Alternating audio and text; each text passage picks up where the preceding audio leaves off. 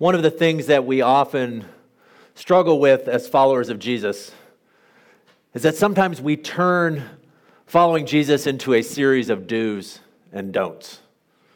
It can become a matter of this is the thing that Christians do and this is the thing that Christians don't do. Sometimes we can even project this onto other people. And sometimes if you have a conversation with someone who's not a Christian, that might be their view of who you are and what it means to be a follower of Jesus. They may see you simply as someone who has a set of rules. And these are the things that you follow and that you do. And sometimes in those conversations, they may feel like all you do is try and impose your rules on other people. And when we read the scripture, it's easy to see how we might get to that point. We're in a study on the book of Ephesians, and so we've been learning what Paul has to say in this letter, and he's talked about, in the first 3 chapters, this incredible picture of who God is and all that God has done, of rescuing us out of darkness and into light, of making us into new creatures, of taking these two people, Jews and Gentiles, breaking down barriers and making them into one, of seating Christ on the throne and ruling all over all creation and defeating the principalities and powers.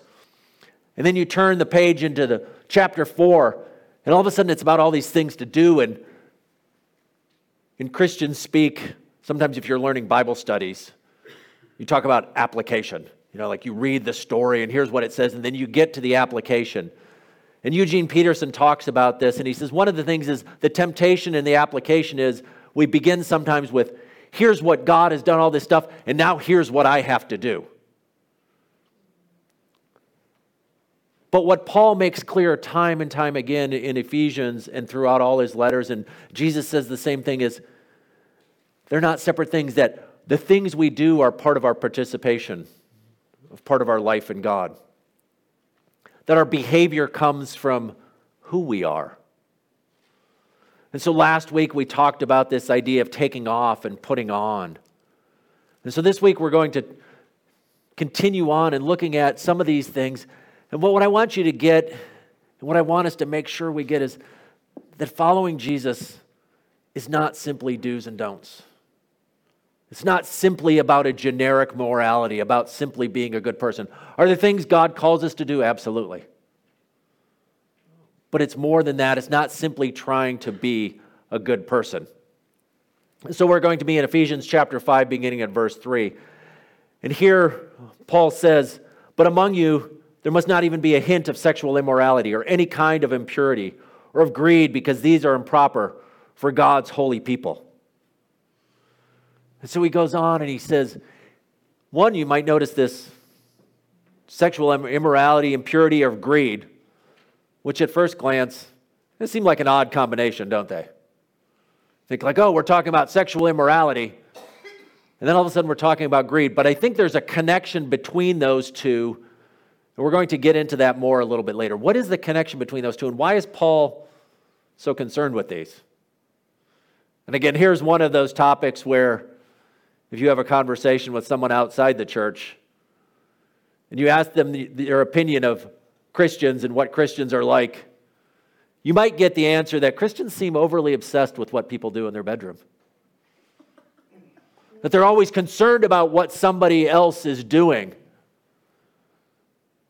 And you're reading Paul and you think, well, here's Paul. That's what he's talking about. But he's also talking about greed and how these are connected. So one, we might say, well, what is this sexual immorality? And some translations might say fornication. The Greek word is porneia, which might sound familiar, porneia, so where we get the word pornography.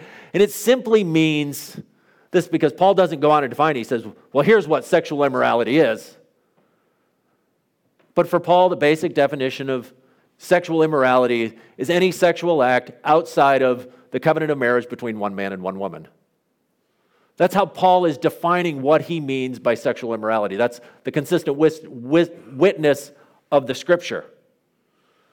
And so here when Paul says that, he's simply giving shorthand. He's not going into all the details. He doesn't say, here's what I mean by that. He simply means that the Christian standard is one man, one woman in the context of biblical marriage, or faithfulness in heterosexual marriage, celibacy, and singleness. And so that brings up a bigger question. We're not going to get into all the details of that. and thinking on what the Christian standard is and what that all means. But I do want to kind of take an aside here and talk a little bit about sometimes one of the major concerns that sometimes people have within the church, or a challenge maybe, I don't know what the right word is to describe it, is how do we approach folks who identify as LGBTQ? And so we're not going, this isn't the point of the show if you're thinking, that's not what we're going to talk about today. But I do want to invite you, if you are interested, I have a 10-week Bible study that I'm going to be starting sometime soon on how we minister, how we love people in the LGBTQ community, and again, even just the language sometimes, and even learning what's the right language we use. How do we speak to people? What does the Bible say? And more importantly, how do we love people? Because that's the standard that Jesus calls us to, is loving people. And so if you're interested in this study, and it's going to require a little bit of work on your part, there's some videos, but a little bit of reading on your part and participating in that. If you're interested in participating in that study, I haven't decided what night. Maybe we have to do it a couple different times if a lot of people are interested in it. But if you're interested in the study, there's some green cards in the back of the pews there, the little connection cards, and you can just write your name on there and say, hey, I'm interested in the Grace and Truth study, or I'm interested in the Bible study, and I'll know what you mean. And you can drop those in the offering box at the back there. You can give them to me. Or if you want, you can just send me an email, send me a text or something, and say, hey, I'd like to, or if you just want to know, tell me more about this study. What's it more about? What's it going to look like? And I just want to say that because I know this is one of the concerns that many of us have. It's something I've been thinking about, is how do we deal with this? When I look at Paul and sexual immorality, sometimes that's where our mind first jumps to for some people. But that's not what we're going to focus on today. But I do want us to know that we will have a chance to talk about that, and really it's one of those things that requires a conversation. Because the reality is that most of us are touched, affected in some way. And if you're like me, and I know you're not completely like me, it's not always easy. It's a challenging conversation. It's a difficult conversation. But the key is, what we want to know is, how do we love? Because that's what God calls us to do, is to love our neighbors. So how do we love people, and how do we live in a society, and how do we begin to understand these issues? Okay, end of that aside, back to the passage that we're at here. And so it says, but among you there must not be even a hint of sexual immorality or any kind of impurity or of greed, because these are improper for God's holy people. All right. What this is saying is, one is, who's this a discussion with? This is a discussion and a letter written to the people in the church. Paul isn't writing a letter and saying, hey, all you people who aren't part of the church, here's what it looks like to follow Jesus. He's talking to people in the church, and he's saying, you who are God's holy people, this is what it looks like to live. In other words, this is a family discussion. This isn't general morality. In the ancient world, there were oftentimes these lists of things, and we see it sometimes in our world today. You know, it's been popular oftentimes in the school to have these character curriculums, like to be a good person, right? And we grow up and we hear all these things, and maybe even we were told by our parents or by our grandparents, be a good girl, be a good boy. And we had this idea of what general morality looked like. That's not what Paul is doing here. What Paul is talking about is, this is what it looks like to be God's holy people. He says, these are improper for God's holy people. In other words, it doesn't fit with who we're meant to be. We're meant to be somebody. We've been made to be somebody. We're created to be somebody. And this is not what it looks like. And so he says, these things don't have anything to do with that. And so we begin to ask ourselves, the one question is, why does he talk so much about sexual sins? Why does he emphasize this? There's a couple reasons. One is, I think what Paul is doing is trying to distinguish followers of Jesus from the society around him. In the ancient world, there was a lot of sexual immorality. And so he's saying, you have to live differently. When you've been called into following Jesus, you live a life that's different. But I think there's some other reason, is Why in the Bible does it talk so much about sexual sins? In 1 Corinthians chapter 6, Paul talks about it a little bit. And so this other verse where he says, "Do you not know that he who unites himself with a prostitute is one with her in body? For it is said the two will become one flesh." What he's saying is that when two people come together sexually, something happens. There have been studies, scientific studies done that say there is a connection, an emotional, a physical, a psychological connection between two people. And so what he's saying, it's not simply this physical act, but there's something deeper that happens when it goes on. And I think one of the reasons that God focuses so often in the scripture on sexual sin and often uses something else, because if we go back to the Old Testament, one of the things that we often see is that when the people of God go into idolatry, when they're worshiping other gods, the language that God uses often is the language of adultery. And what he's saying is there is this deep connection what Paul is saying, when you are with someone sexually, there's this intimacy, there's this connection, and there's this saying, it's just you and I, there's no one else. And what God is saying is, I want the same thing of his people. I don't want you with other people. It's a way to say there's a relationship between these two things. A giving of yourself that in the same way that we're called to give ourselves to just one person, we're called to give ourselves solely to God. There was a movie a number of years ago with Tom Cruise called Vanilla Sky. And in the movie, there's this relationship between him and this woman, and eventually he breaks it off with this woman.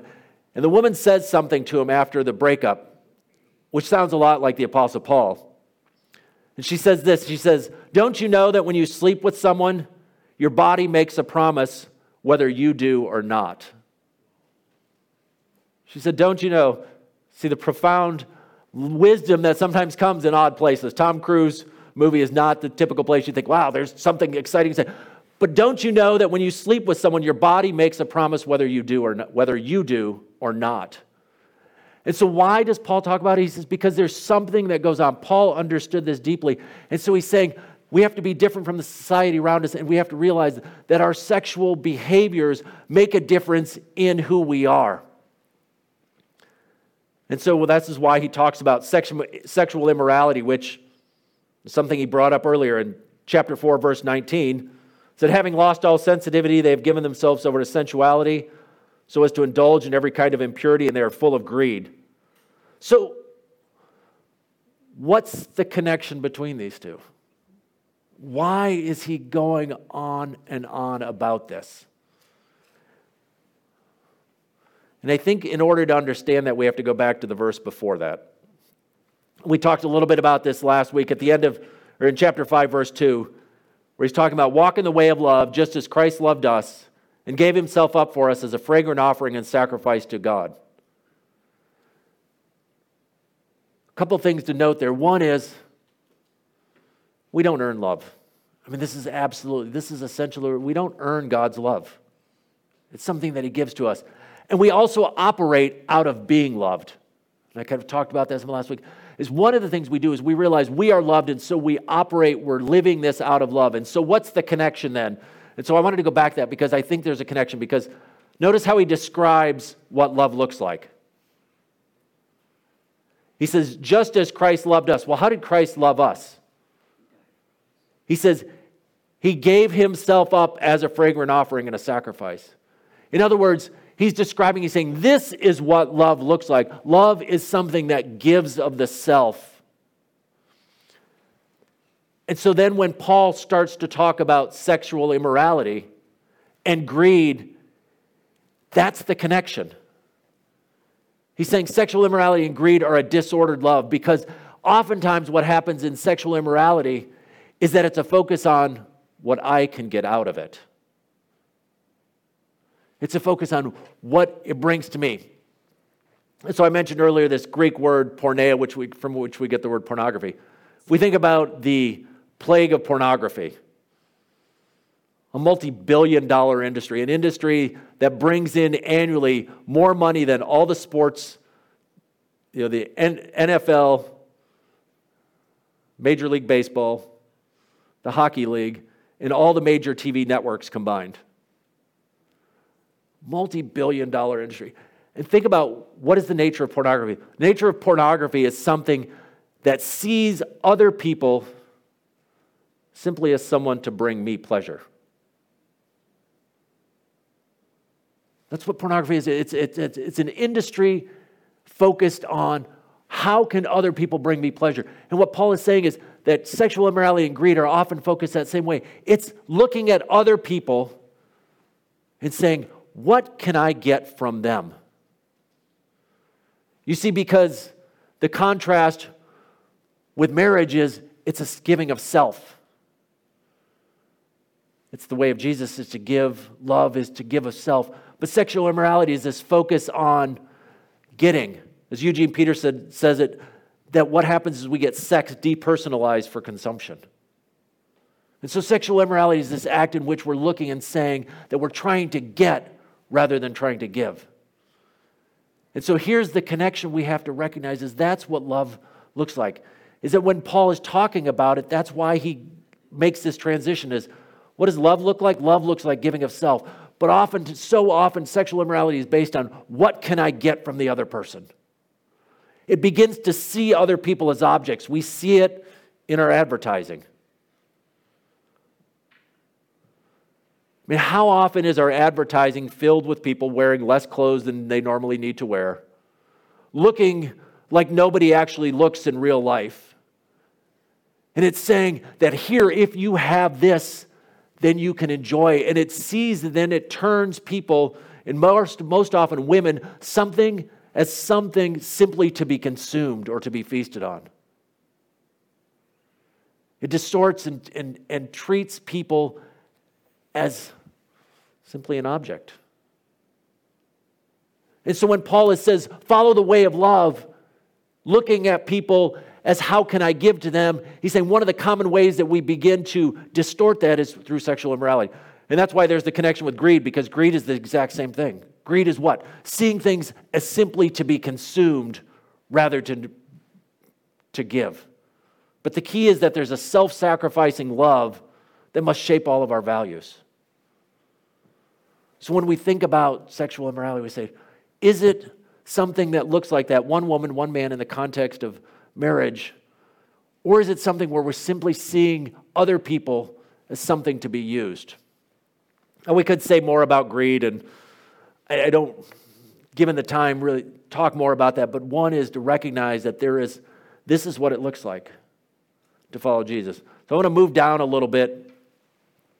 And he talks then in chapter 5, verse 4, he says, nor should there be obscenity, foolish talk, or coarse joking, which are out of place, but rather thanksgiving. In other words, it's not just our actions, it's the words that we use. That our words affect us. That it's not just locker room talk, it's not just things. And so I'm going to give an example that I've seen used oftentimes that connects with this earlier one. And I think, again, it comes from another movie, Talladega Nights, but it's been used oftentimes by, I've seen pastors I know using this kind of language, and they'll describe their spouse as their smoking hot wife. And some of you may have no idea what I'm talking about, and be thankful for that. But it's become a not uncommon thing in many evangelical Christian circles to go that way, where the pastor gets up there and he says, oh, and here I've got my smoking hot wife over here. Now think about that kind of language. What does using language like that to describe one's spouse communicate? It makes her into an object, doesn't it? Something to just be consumed. It's like, oh, here's my smoke. I said, at first I thought, oh, that's just good. People don't actually say that. Because I read an article where it was talking about this trend among pastors say it. And then I saw pastor friends of mine on Facebook using that very same language to describe their wives. And I think that's what Paul is getting at. He said, nor should there be obscenity, foolish talk, or coarse joking, which is out of place. He said that is the kind of language that shapes, because when we use language, our language shapes our thoughts. Think about it this way, and we know this well enough. If you have a child and you go through life telling that child that he or she is stupid, what begins to go on in their minds? They begin to believe that they are stupid, that they cannot succeed. And in the same way, if the language you use to describe your spouse, in particular in this case, men describing their wives as their smoking hot wife, what does it begin to put in the thought of the wife? That she is simply an object, that she is something simply to be consumed, as it does for all the people who are listening. And so when Paul is saying here, is he's saying, this is the language that he's doing. Notice how he does this again and again, and we're going to get to the language here and think about the way the language shapes us now. Because then in verse 8 he says, for once you were darkness, but now you are light in the Lord. He doesn't say simply that you lived in darkness once and now are coming into the light. He says, but now you are light. And in so the same way that coarse language, that obscenity that can begin to shape the way we think, or calling a child stupid can begin to shape the way he thinks, Paul recognizes that what he wants us to hear again and again, back to the very first verse of the letter of the Ephesians, he calls them what? Saints. He says you're transformed. And now he says to the people of God, he says, you are light. He wants us to hear that, people. He wants us to hear that, church, that you are light in the Lord. That you are dearly loved children. That you are God's holy people.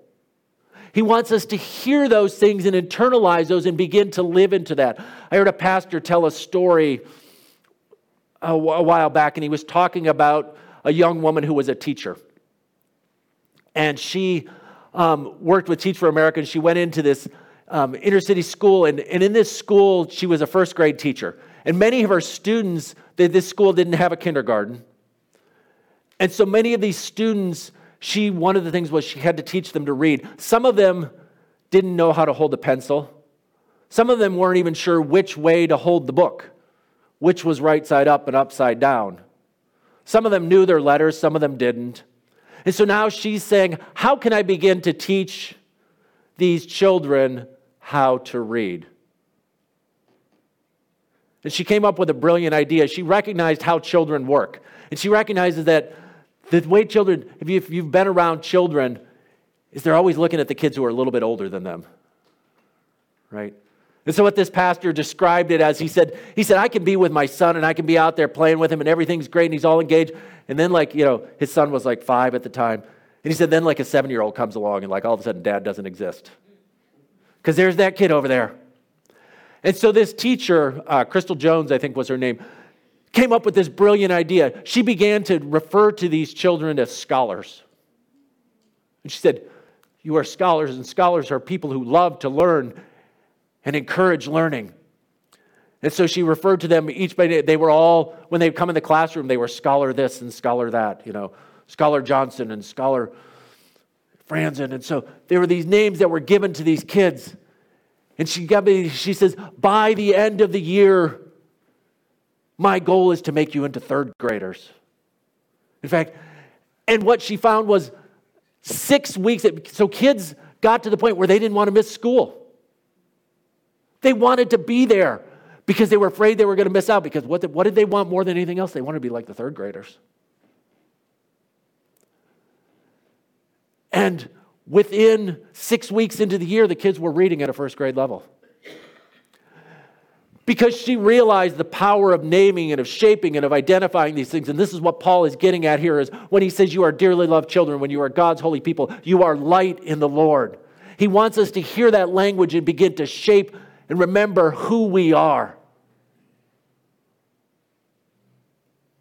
And when we remember those things, that when we are dearly loved children, we are God's holy people, that we are light in the Lord, it begins to shape how we live. In other words, we're characterized by light. We have nothing to do with the dark. And that's what he goes on. He says, have nothing to do with the fruitless deeds of darkness, this is verse 11, but rather expose them. Everything exposed by the light becomes visible, and everything that is illuminated becomes light. This is why it is said, wake up, sleeper, rise from the dead, and Christ will shine in you. And in other words, he says, move from this place of being dead to being alive and being light in the Lord. He's not calling for separation from people, but separation from their deeds. Not with a holier-than-thou attitude, but remember that it begins here, and it's recognizing who we are. And so this is what Paul is getting at essentially in these things. He's saying we've been called to shine.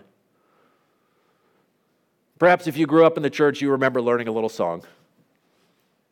With this little light of mine, right? But I would argue Paul is saying something far more significant. It's not that we have a little tiny light. He's like, you are a giant light. He's not saying you got this little candle. He's saying you're one of those giant mag lights that's got like 8 batteries in it that you can use as a baseball bat if you need to. Or one of those headlights now that blind you when you're driving down the road. They're like 500,000 lumens. They're just like, poof. He's saying, you're not just a little light. He says, you are light in the Lord. That the light of God shines through us, and therefore, because of that, we live differently. We don't live differently to become light. He says, you are light. You are God's holy people. You are dearly loved children. So therefore, live this way. Separated from the deeds of darkness and shining light. And when we live that way, we shine in that way.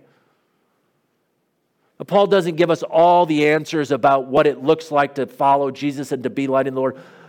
And we have to discern that partly by living with Christ, by following Him.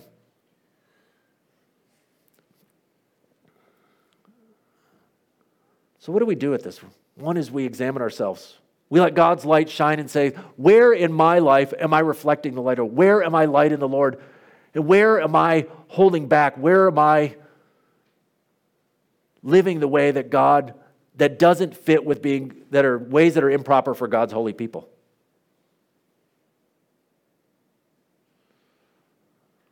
But I would say it begins this way.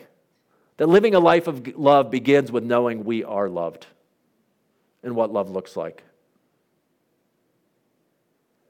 And so I would invite you to consider, say, how do I love people?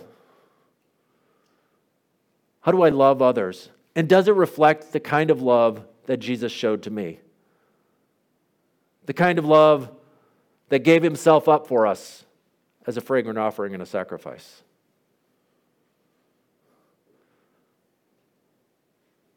So for you today, there might be one of two things you need to do. Maybe you just need to know you are dearly loved by God. You're wondering, you're uncertain about, can God truly love me? And I want you to know this and hear this, that God loves you. He loved you so much that He gave His one and only Son. That God gave Himself up for you, not because you were a good person, but before you were good. And now, if you've recognized that, acknowledge that, now He's saying, now, knowing that you are dearly loved, knowing that you are God's holy people, knowing that you are light in the Lord, now live into that reality. It may be as simple as you think, maybe as simple as simply having a little Post-it note, something on your mirror, somewhere you look every day. Maybe it's stuck to your phone that just simply says, you are light in the Lord. You are a dearly loved child. You are God's holy people. And just like the students who by hearing the word scholar began to live into that reality, God invites us to live into the reality of what it looks like to be light, to be His dearly loved children, to be His holy people. And so we get ready to come to the communion table and reminded of that truth, that while we were yet sinners, Christ died for us. But then He gives us the strength through the cup and through the bread to live as His holy people. And so may we live as God's holy people. May we live as His dearly loved children. May we be light in the Lord. Amen.